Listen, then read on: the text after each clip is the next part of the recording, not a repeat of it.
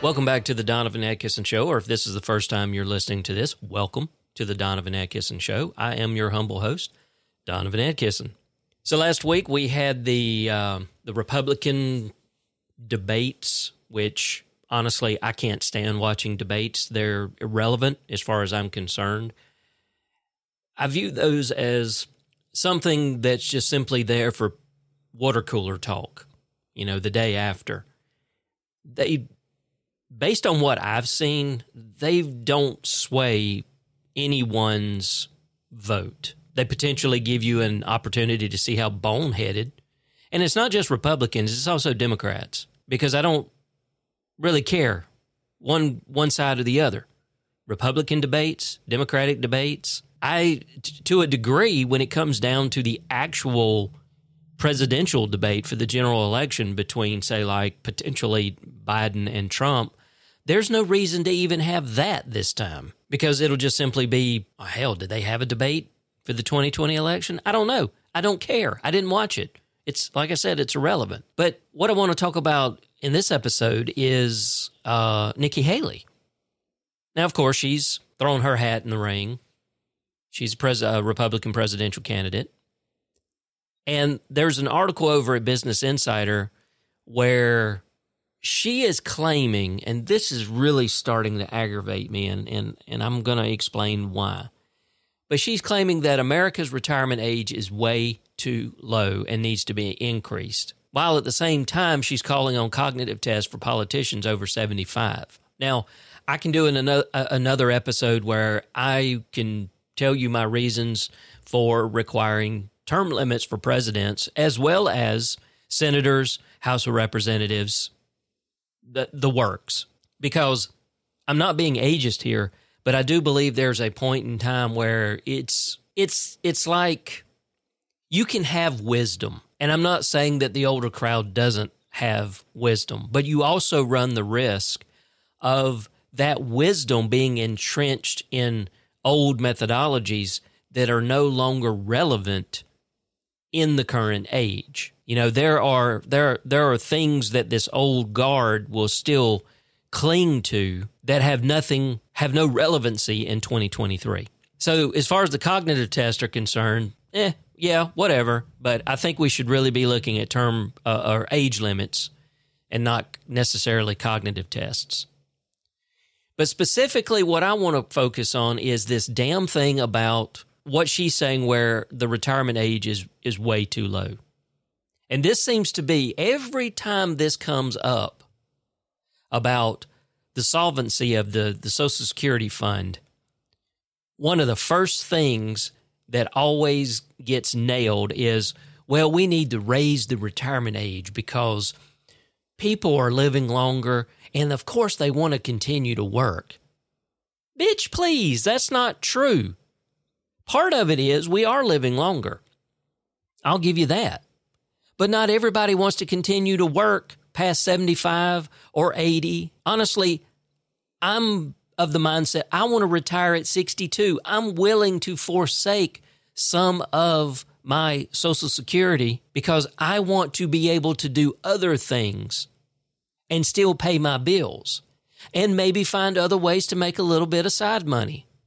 I could, at 62, I could easily see myself parlaying into a different career path, because even though my parents didn't live to 80, I think I could potentially make it to 80 or 85. I could pull a Shatner, be over 90, or, a Betty White.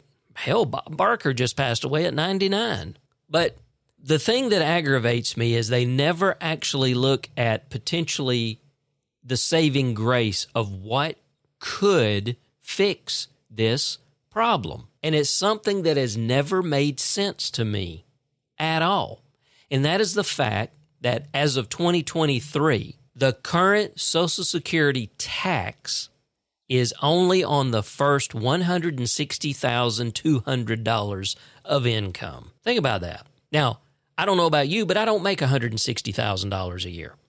So I'm paying, I'm self-employed, so I'm paying the 12.4% for my own Social Security. and then whatever it is, 2.9%, I think, on for Medicare, I'm footing the bill on that. If you are someone who works for somebody else, then you are paying half. What is that, 6.2? You're paying 6.2% out of your own income, and the company is having to match that with their 6.2% for your Social Security. Now, if you make over $160,200 as of 2023, that 12.4% totality is only assessed on the $160,200. If you make $200,000, well, that other $38,800, if I can math today, is not subject to Social Security. You're not paying that 12.4%. So it's almost like you get a raise. Why? Why do we have such an arbitrary cap on Social Security? Something that we all can benefit from. Everybody is eligible for Social Security. It doesn't matter if you're Mark Zuckerberg, Elon Musk. It doesn't matter. You're still eligible. Now, I think it should be left up to you, if you're filthy rich, that when it's time for you to retire where you don't need that Social Security, don't take it. Give back. Is that somewhat socialistic? Well, of course it is. That's the entire idea of Social Security, which is another reason, and I've espoused this before, I hate the term entitlements. An entitlement is something that I don't have to necessarily put anything into, but I feel like because of who I am or what I do or my station in life or where I was born, et cetera, I'm entitled to that. No, I put money into this. It's like a huge freaking savings account so that when I get to that point in my life where it's a little bit more difficult for me to work and to maybe earn the same level of money that I've been earning monthly and yearly, I'm not going to be out on the damn street destitute and dead. That's the entire idea, because not every single American has the opportunity to invest in a 401k or play the stock market or do any of these other things that especially the people on the right are, well, you should be financially planning better. You know, shut the fuck up. There are circumstances where people just can't do that. I'm in that situation. I did have a 401k, and then due to circumstances about 90% beyond my control, I had to cash it out and use every bit of it just to survive until I could get back on my feet. So that's now gone. I don't have that. I do have retirement from the city of Tifton because I worked there for 10 years. I vested. It's not going to be a lot. Honestly, I don't remember at what age I can take that. I think it might be 60. I need to double check. But it's only going to be about $800 or $900 a month. So as it stands right now, if I can retire at 62, which will be 2032, my Social Security right now is only roughly calculated to be somewhere between $1,400 and $1,500 a month, if I remember correctly. Now, if I wait till I'm 65, it's around $1,700 or $1,800. And if I wait until I'm 70, it's over $2,000 a month. But that's 8 more years. And I've done the math.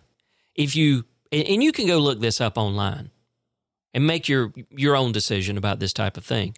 Even though you're going to get a reduced, or in my case, I'm going to get a reduced amount per month at 62, if I live to be 80, I'm going to wind up with more money in my pocket from Social Security than if I wait and take it at 70 and only live 10 years. It's a smart move. There's a lot of financial folks out there that I learned this from that are like, it's not a bad thing to do. If you want to wait till 65, okay, that works too.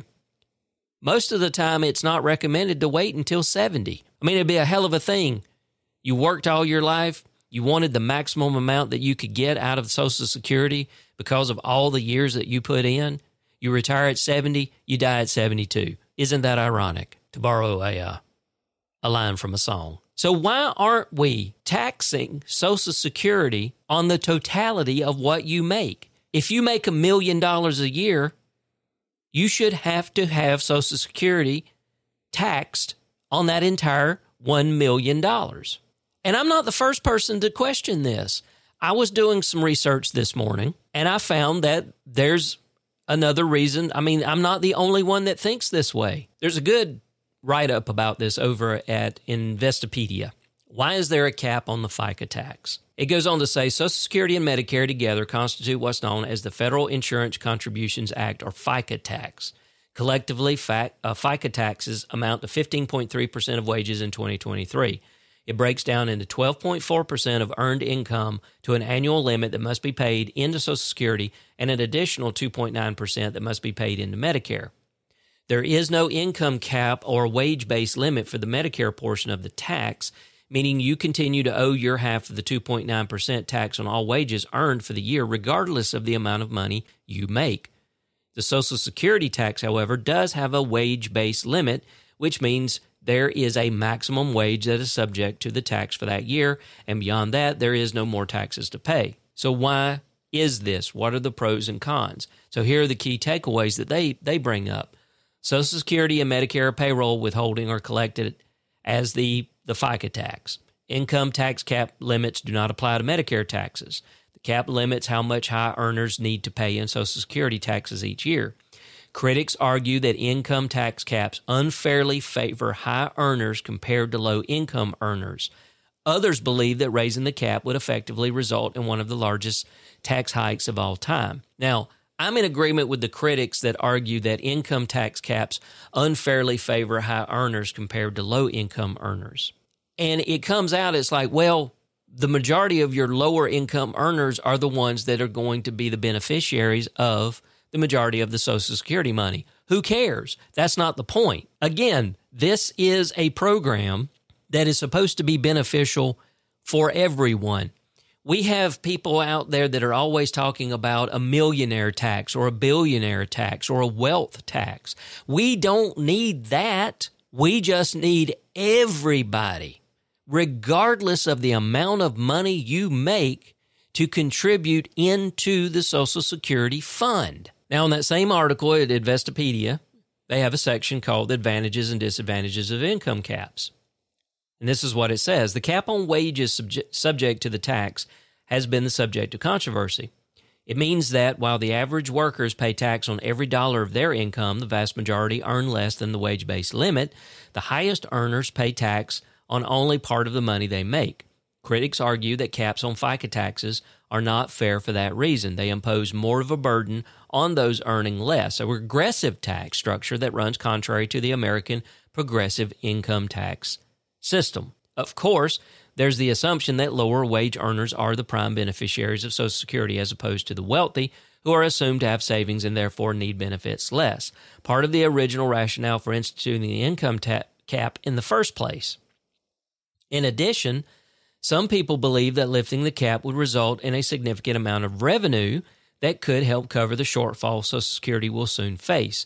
As of 2023, the Old Age and Survivors Insurance, also known as OASI, trust fund, which pays retirement benefits, will be able to make scheduled benefits on a timely basis until 2033. After that, it will be able to pay only 77% of benefits. That means, as it stands right now, if I were to retire in 2032, because I was born in January 4th, that means I can file and start getting my benefits the beginning of 2032. By 2033, I will only be able to get 77% of what I was getting. So let's say, for instance, that I was getting $1,400 a month. That means starting in 2033, if the system continues to go the way it is now, I will drop to $1,078 from $1,400 a month. 23% reduction in income. That's ridiculous, especially when we have the answer staring us right in the damn face. The article goes on to say raising or eliminating the cap on taxable wages would definitely make a difference.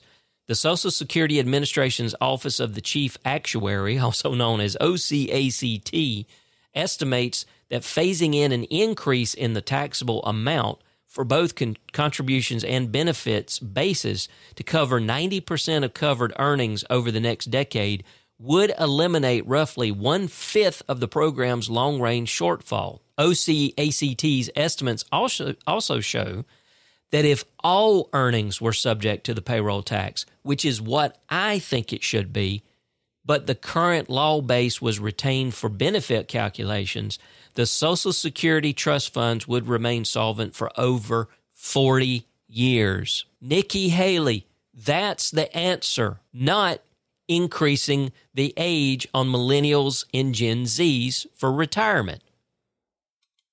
Because what we are now faced with, this is the direct result of trickle-down economics where it failed the entire country starting in the 80s, also known as Reaganomics, where if you reduce the tax rate of the top earners, you let them keep more of their money, then they will reinvest that money into products and services and companies, and all of that extra wealth will trickle down to the rest of us. It doesn't fucking work. It has been proven over and over and over again that it does not work. There's an interesting article over at thebalancemoney.com. I'm going to put both of these links in the show notes that explains why trickle-down economics fails.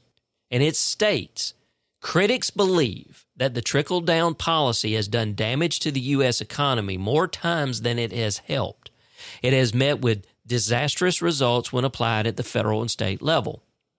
Kansas is a case in point. Business taxes were cut by almost a third, which left the state's income in the red. The benefits have gone to a handful of the wealthy who did not invest much to spur the state's economic growth. Because the state's revenues are markedly decreased, Kansas's education budget has been significantly curtailed as well. The International Monetary Fund, the IMF, also rejects the trickle-down theory. In its report authored by 5 economists, it argues that increasing the income share of the poor and the middle class actually increases growth, while a rising income share of the top 20% results in lower growth. That is, when the rich get richer, benefits do not trickle down.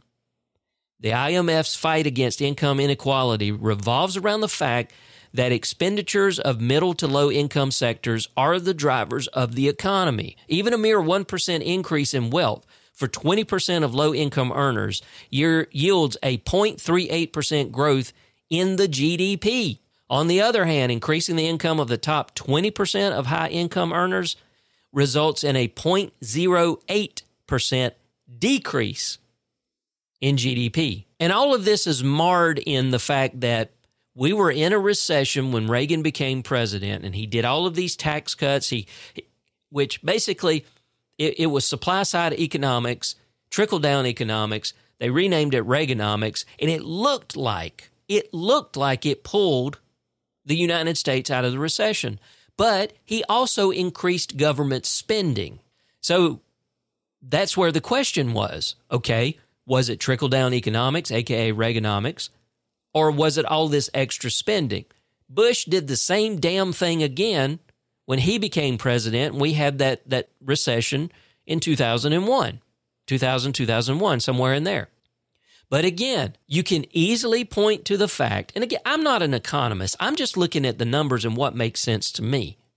You can point to the fact that any time we start going into a recession, increased governmental spending has a tendency to pull the country out of the recession. Honestly, that's the reason why I believe, even though it's been touted over the last 12 months that we were going to have a recession, we have not seen a recession. Yes, inflation went up. Look at the pandemic. Look at how the economy suffered from the fact that businesses closed down. People were no longer working. The unemployment rate skyrocketed. And Trump's tax cut package that he did when he was in office only really benefited the ultra wealthy. Some of the things that he did for the lower and middle class like doubling the standard deduction, that's great. You know what? That's going away in 2025. But all of the corporate benefits, all the benefits that the ultra wealthy and the corporations received from this, those are permanent. But for some damn reason, those of us who need it the most, the lower and middle class, we had a time limit. And 2025 is quickly approaching. And unless Congress does something to renew those, that's going to be where you start seeing a recession, in my opinion. But you can look at any of the charts and you can see the incomes. And in the 80s, there was just an explosion of money and growth.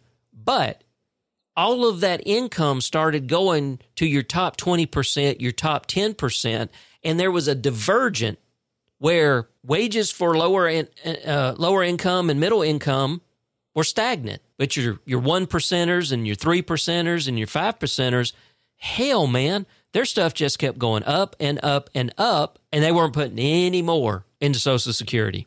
And that cap gets revised almost yearly, I believe. There's a chart. I have no idea what it was back in the 80s, but I'm going to look it up. So as a comparison, I told you 2023, it's currently $160,200. In 2022, it was $147,000.